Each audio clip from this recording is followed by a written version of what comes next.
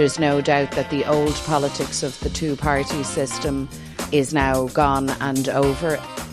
I don't need lectures from you or anybody on the Sinn Féin side of the House. We're very reluctant to kind of say what's red lines, but we do have to take climate seriously. There's going to be constant criticism, there's going to be a lot of disappointment, and whoever goes into government is going to be unpopular.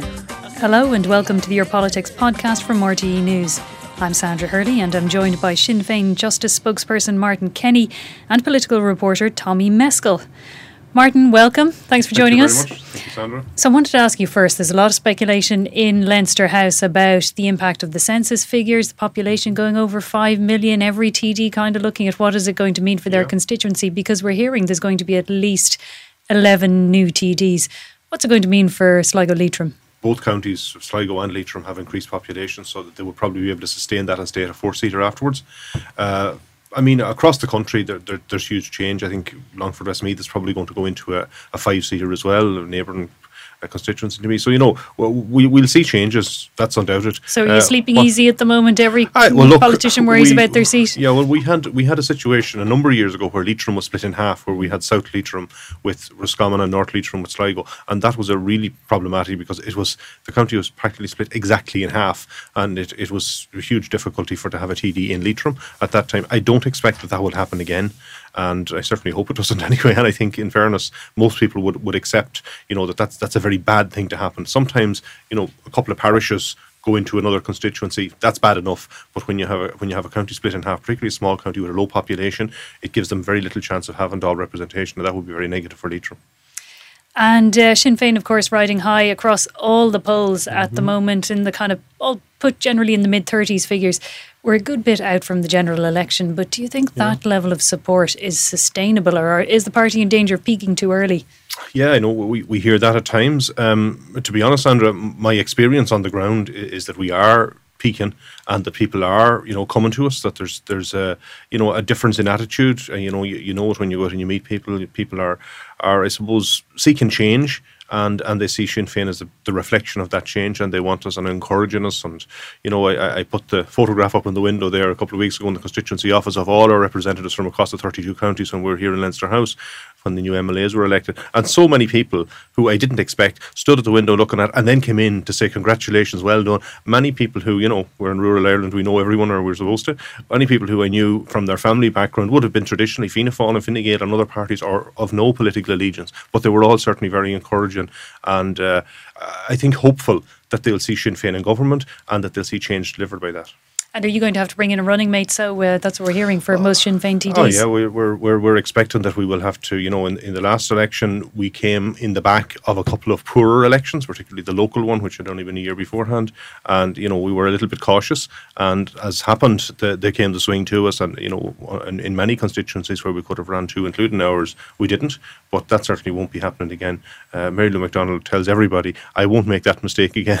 There'll be plenty of additional candidates put on the ticket across the country. So let's move on to the government this week announced a landmark strategy on domestic, sexual and gender-based violence. It's called a zero tolerance strategy. There's a €363 million investment, and it's really ambitious. They're aiming to double the number of refuge spaces. They're going to set up a statutory agency to overlook this. They're updating primary and secondary school curricula. There's, changes on the prosecution side as well. It's hugely ambitious. Yeah. Do you think it can be achieved? I think it has to be achieved. I think it is ambitious, and fair wind to it. We want to see it happen as fast as possible. And I think one of the primary things we need to see is around that issue of refuges. I'm in Sligo-Leitrim. There's no refuges in either county, and there's 9 counties across the country that doesn't have any refuge. And the proposal to double them, but I think that's over 5 years. I'd hope that to be more ambitious than that it will be a lot less than 5 years when we'd see that happen. I'm aware that, this is an issue that has, I personally, I think it's a pandemic among a lot of people out there. A lot of families really suffer. And we don't see all of it because a lot of women that are in those kind of crises, they don't go to agencies. They go to their mother or they go to their sister. They don't report it. I think the official figures are only a portion of the problem. But that said, we have a huge problem in Ireland with regard to violence against women, and it's a men's problem by and large. And that's something that men need to deal with and need to face up to. And we need to ensure that we have effective laws to deal with that. And we need to also, as a society, to reflect on where we're going and how we've got into this mess. Because it is a crisis for so many families out there, because it affects not only the woman that's abused, but also their family and extended family. And you know, it's just so terrible and such a blight in our society. One of the things that the agencies involved here have welcomed is that there's going to be a cabinet minister leading on this. So the Justice Minister, Helen McEntee, has put herself front and centre here. Right. She's going to lead on all of this. If there was a change in government, that could be you. But does Sinn Féin have the buy-in? Is this a priority for Sinn Féin? It certainly is. And in actual fact, our party leader is the person who leads out on this more than myself at the moment. But that said, I work very closely with her in respect of all of those issues. And, you know, I think it's in the right department, because it is a justice issue. It is a crime to attack somebody, whether it's your spouse, whether let it be a man or a woman. If they're attacked in their home, if they're a victim of domestic violence, that is a crime, and it needs to be dealt in that way. But it has a whole lot of other societal issues as well. You have talking about TUSLA, you're talking about, you know, a whole lot of other agencies that need to be part of that. But primarily, I think it needs to be with justice. And there was a row this morning at the Justice Committee on the government move to bring in emergency legislation on data retention. So we're joined by our political reporter, Tommy Meskel, who was watching the committee. First of all, Tommy, explain to us, what is this legislation and why are they bringing it in? Well, it's being brought about in the context of the Graham Dwyer case and that ruling from the Court of Justice of the EU that the use and retention of his phone data was unlawful. And so now the department has drafted this new legislation which will take account of that ruling and put it into Irish law. We know from the heads of bill that was published last week that data can be accessed on national security grounds and it can be retained for a certain time period. And there's concern around that. But what we heard from the Oireachtas Justice Committee this morning when members met was that there remains a lot of concern around this bill and that members feel that they haven't been afforded sufficient time to scrutinise it. Yeah, what kind of things were they saying? They really feel that it's being rushed through. The government wants to get it passed probably before the recess, do they? Yeah, so it's likely to go before the Dáil, I think, next Friday. When the legislation, the heads of bill, was published last week, the department sought for pre-legislative scrutiny to be waived, but the Oireachtas Justice Committee refused that. And so today we had that scrutiny. There was actually a bit of confusion, though, during the hearing, because we had Deputy Thomas Pringle, who felt that perhaps the deadline for amendments was actually this morning, and so the meeting had to be adjourned. You had to see clarity on that. The committee chair, James Lawless, came back and said that yes, there would be time for amendments after the committee hearing, but it's still going to be pretty squeezed, it seems. And then just from various deputies and senators, there was just various expressions of concern around different aspects of the bill. The committee chair, James Lawless, took issue with this 90-day limit where data could be held for up to 90 days. But after that, it would have to be scrapped, really. And his fear would be that in the context of this whole thing, that cases such as Graham Dwyer's, you know, the access of information was sought long after the 90-day period. And so he would feel that it should be longer than 90 days. So, Martin, you were at the committee. What do you make of it all? Look, it is a difficult situation. I mean, we are in a situation where the European Courts of Justice have come back and said, look, you can't have mass monitoring of the population, which is effectively what had been happening up to now.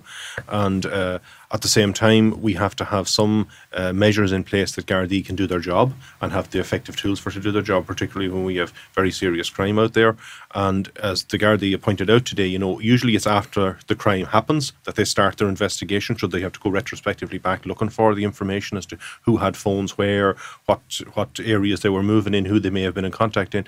This legislation will bar them from doing that. And that is a huge problem. Having said that, and I think the point was clearly made by many people there, and many of the witnesses made the point that, you know, the situation isn't something that came all of a sudden on government. This is going back to 2014 when some of these first cases came up and have been, you know, dragging on since then. They were waiting for the European Court of Justice, weren't they? Well, the European Court of Justice happened quite a time ago, but there was other cases that were coming forward. But to be bringing this forward in the last 2 weeks of the Dáil sitting was in such a rushed manner, we felt was pretty inappropriate. Now, the Minister is saying, in fairness, that there's going to come new legislation out which will supersede this later on, and we would welcome if that would happen, because it's certainly the case that it doesn't fulfil the needs or the requirements of anyone here, and the first priority has to make sure that the public is kept safe, but also that people's privacy is adhered to and is looked after in respect of that. There was issues, for instance, about something that would interest yourselves, about journalists and their sources and how that would be protected, how that would be looked after, and that isn't in the bill at all. There was a number of other issues that were missing from it that could probably be put into it easily enough, but our time is very, very short to do that, and usually when you come with very short times like this, the Department of Justice means that they're just going to allow no amendments and rush it through. And was that what happened at the end? Is it clear that the government is going to essentially get this through really quickly before the recess? Well, the aim is to bring it before the Dáil next Fridays, and that is to get it through, and the time period then to make amendments and then to incorporate that into the law is very tight.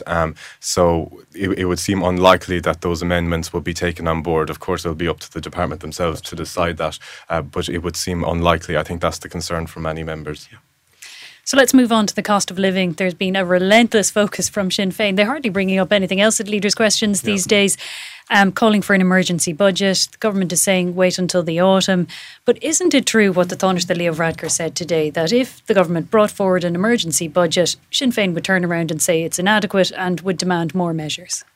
Well, I think, first of all, we have to recognise that there's a crisis out there for very, very many people, particularly those that are renting, for those that are trying to pay mortgages. The government recognises that, but they're saying wait until the autumn. Well, wait is fine, but for many families that I meet and for many people that come into my constituency, and it's the same for all TDs, I speak to government backbench TDs as well, they have the same issues. And certainly the public appetite is that they hear on one hand, like at the ESRI coming out with the report saying, that the estimates for the next year we're going to be well over that we're going to have at least 1.2, maybe 1.3 billion in excess, and we have a fund in place for COVID. There's an emergency fund there, hasn't been touched, hopefully won't be needed by the look of things, but there's certainly an emergency in cost of living that some of that money could be diverted toward to assist people. We could be doing something to help people that are paying very, very high childcare costs, to help families out there that are struggling with the cost of living. Particularly, I think the cost of rent is one of the big ones for very, very many families. And we're joined now by our political coverage editor, David Murphy. It was floated this morning in the Irish Times that the government perhaps is considering moving the budget forward a small bit, perhaps to the end of September. What are you hearing? Well, I think it's a strong possibility that will happen. It'll come up at Cabinet perhaps next week. I think one thing to consider in all of this is how much difference is that really going to make? I mean, if they do bring it forward by perhaps a week or two, obviously the question is, will they immediately implement the measures which they announce? So I think the key thing people will be looking out for is what's going to happen in terms of tax, and secondly, what's going to happen in terms of social welfare. There have been a lot of calls, not just among the opposition, but also on the government benches for, a doubling in terms of the social welfare benefits that would be given in light of the cost of living increase. A lot of the budgets we've had in the past, they've basically amounted to a fiver for everyone per week. So they probably need to think about going a good bit beyond that. So it was interesting to see some of the remarks that the Taoiseach Leo Varadkar made to the Fine Gael parliamentary party meeting during the week. And he was very much looking at the case of the average full-time worker who in Ireland gets around €40,000. But at that level, any sort of pay increase they get would be 52% of that between income tax, PRSI and USE. 52% of that would be eaten up by way of tax. So what he said was that what they want to be able to do is that any pay increase won't all be eaten up in tax. So that's a strong hint that they'll be looking at significantly moving the tax bands, which I think in an era of very high inflation of roughly 8% or so, that really would be merited, because if you're getting like a 4% increase in your pay, and if inflation, for example, was to run at 8%, well then you're down 4%. So they need to mitigate against those factors. And Martin, if the government did move ahead and move the budget, let's just say 2 weeks earlier, would Sinn Féin be happy with that? I don't think it will be anything like really it's an emergency now, and I think people need to have that dealt with now. But clearly the government have set their face against it, and they're not going to do that. I think if they moved it, anything that would come forward would be better than where it's away out in October. I mean, we're only coming into July now, so like it is difficult to see how so many people are going to have such a difficult time over the whole summer. And from the point of view of the ordinary person out there, government doing little or nothing to help them. And David, next week looks like a big week in terms of framing the budget. We're going to get the summer economic statement, the 6-month exchequer returns. This is all going to feed into what's actually available. Yeah, I think the exchequer returns are actually going to be quite interesting in the sense that, like, increasingly we're seeing a huge amount of corporation tax coming in from a small number of companies, albeit very, very large companies, and they're adding enormously to the coffers. And, you know, there are two pieces of bad news a government can possibly have. One is you don't have enough money, or the other one is when you're trying to send out a message that you can't be spending money all the time, is when the economic experts come along and say, you know what, you're going to run a surplus this year. In fact, you're going to have €1.5 billion left over in the absence of any changes. And that's what the ESRI effectively said last week. And so when you've got lots of money, it's very difficult to turn around to people on the back benches, particularly among the government parties, and say, no, we need to hold the line. And it's probably equally difficult to turn around to the opposition and say, no, we need to hold the line. But I guess that there are a few different factors that the government are trying to juggle, in a sense that they firstly have the prospect of a slowdown internationally on the horizon. Still, the economic figures for Ireland look okay. But the only thing you've got to remember is that there's a fantastic history in this country of economic forecasts being badly wrong. And they're particularly poor at predicting really big changes in the economy. They can be changes up or changes down. So they can't really rely that much on the forecasts and what the experts say, because, you know, experts can be wrong. And the forecasting, particularly for a country like Ireland, is a bit like the weather forecast. It's not very good very far into the future. You can forecast about 6 months ahead, but beyond that, it gets a bit ropey. So the difficulty is that if they make huge commitments in terms of spending, and then they don't have the tax revenues to back that up in future years, then they get into the situation where they look as if they're going to run a deficit. If they run a deficit when they've got a very high amount of national debt, well, then they could be looking into trouble. And if you look at what's happened in terms of borrowings in Ireland, at the beginning of the year, we were able to borrow money at 0%. And now we're borrowing money at 2.5%. We're not up at Italy, where the cost of borrowing is zooming up. But you just need to be careful of all of that when you've borrowed 237 billion, as indeed Ireland has. Martin, so basically there's an urging there for Ireland to be prudent, but the other side of it is the tax figures. Next week we know are going to tell us that the government has been way ahead of its targets this year for taking in money. So how's Sinn Féin going to react to that? Well, I think the way we react to that is we make it clear that, you know, there needs to be a targeted approach to assist people who are at the bottom, who are finding it very difficult to survive and to manage in this present circumstances. And at the same time, I accept, you know, that we can't be, you know, over the top either. We can't just give everything to everyone. But at the same time, we need to ensure that we invest in our services, particularly.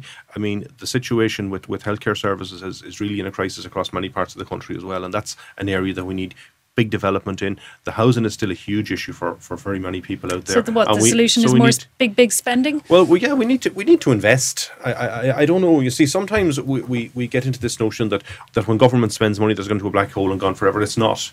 You know, and an economy isn't like a household budget, as people often try and tell you. It's actually quite different to that. You know, it has a dynamicism of its own. And when you invest in the economy in the right way and create jobs and create opportunity for people, that creates more activity and creates more opportunity. And that's what government needs to do. And if we can get that spiral to go upward in the right places to improve people's lives, that's where we need to spend the money. And critical to that is to get the tax revenues back in, that we can spend in housing and that we can spend in health and spend in these places. that will make a difference to people's lives. Because I know a lot of young people who graduate, who particularly from my own area of Sligo-Leitrim, we have a lot of people go away to college, they graduate, they get very, very good incomes and very good jobs, but can't afford to live in Ireland, because most of the jobs that they want to do are in Dublin or somewhere where they can't afford to rent a house. And that's unfortunate. So we need balanced regional development as well, which will bring people back into the areas where they grew up and where they want to live and where it will be more cost efficient for them to live. And, there are opportunities to do all of that, but that's for government to make the right decisions in order to deliver it. And David, just one last issue that has been a real political hot potato over the last while. Navan Hospital, the HSE seem to be on a collision course with the government. The HSE saying they want to press ahead with closing the emergency department at the hospital. The government say it's paused. Where are we now? Well, the dynamics over the weekend were quite fascinating. We had Paul Reid, the chief executive of the HSE, on the This Week programme on Radio 1, giving very stark and unambiguous warnings about the issues about keeping the emergency department at Navan Hospital operating as it is. He says it needs to be reconfigured, which would see thousands of patients go to Our Lady of Lourdes Hospital in Drogheda. And he was very clear that that's what the HSE want to do, despite what's the issues that have been raised by government. And about 5 hours after he gave that interview, there was a very strong statement from Stephen Donnelly, the Health Minister, saying there's no sanction being given by government to change the situation in Navan Hospital, that they want reassurance that there will be additional resources put into Drogheda, and that the whole issue has to be ironed out with government before the HSE could proceed. And then the following morning, we had a statement from Paul Reid saying he would be leaving the HSE at the end of the year, leaving his role as chief executive. Now, there's no direct connection between the two, and indeed Mr. Reid says he wants to spend more time with his family. He's gone through an incredible period during the pandemic, leading the HSE when perhaps it's been under more pressure than it ever was. Having said that, the timing just did raise some eyebrows. Timing was unfortunate, and Sinn Féin are in favour of leaving Navan Hospital as it is. Is that an indication that if Sinn Féin were in charge, they wouldn't want to take politically tough decisions? Well, I think you have to take decisions which will work for the communities that we live in and for people who need services. And Navan Hospital is an example of that, and the campaign by the community, therefore, to keep the services in their area, I think is very understandable. And unless you're going to make changes where you can show that people are actually going to have a better service from it, and that evidence hasn't been presented as of yet. We have a similar situation in Sligo at the moment where cardiac services are being withdrawn. We had a cath lab in Sligo 2 days a week from the back of a truck, which was taken away this week because it was provided by a private provider. So there's going to be no cardiac services north of a line from Galway to Dublin. And that's a real problem, because we have thousands and thousands of people who need those services every day of the week, and they simply won't be able to get it close to them. And, we need to put the investment in order to be able to build our economies in the regions. Okay, well, we're going to leave it there for this week. Thank you to my guests, and thanks for listening to the Your Politics podcast. If you enjoyed the podcast, please subscribe and leave a review.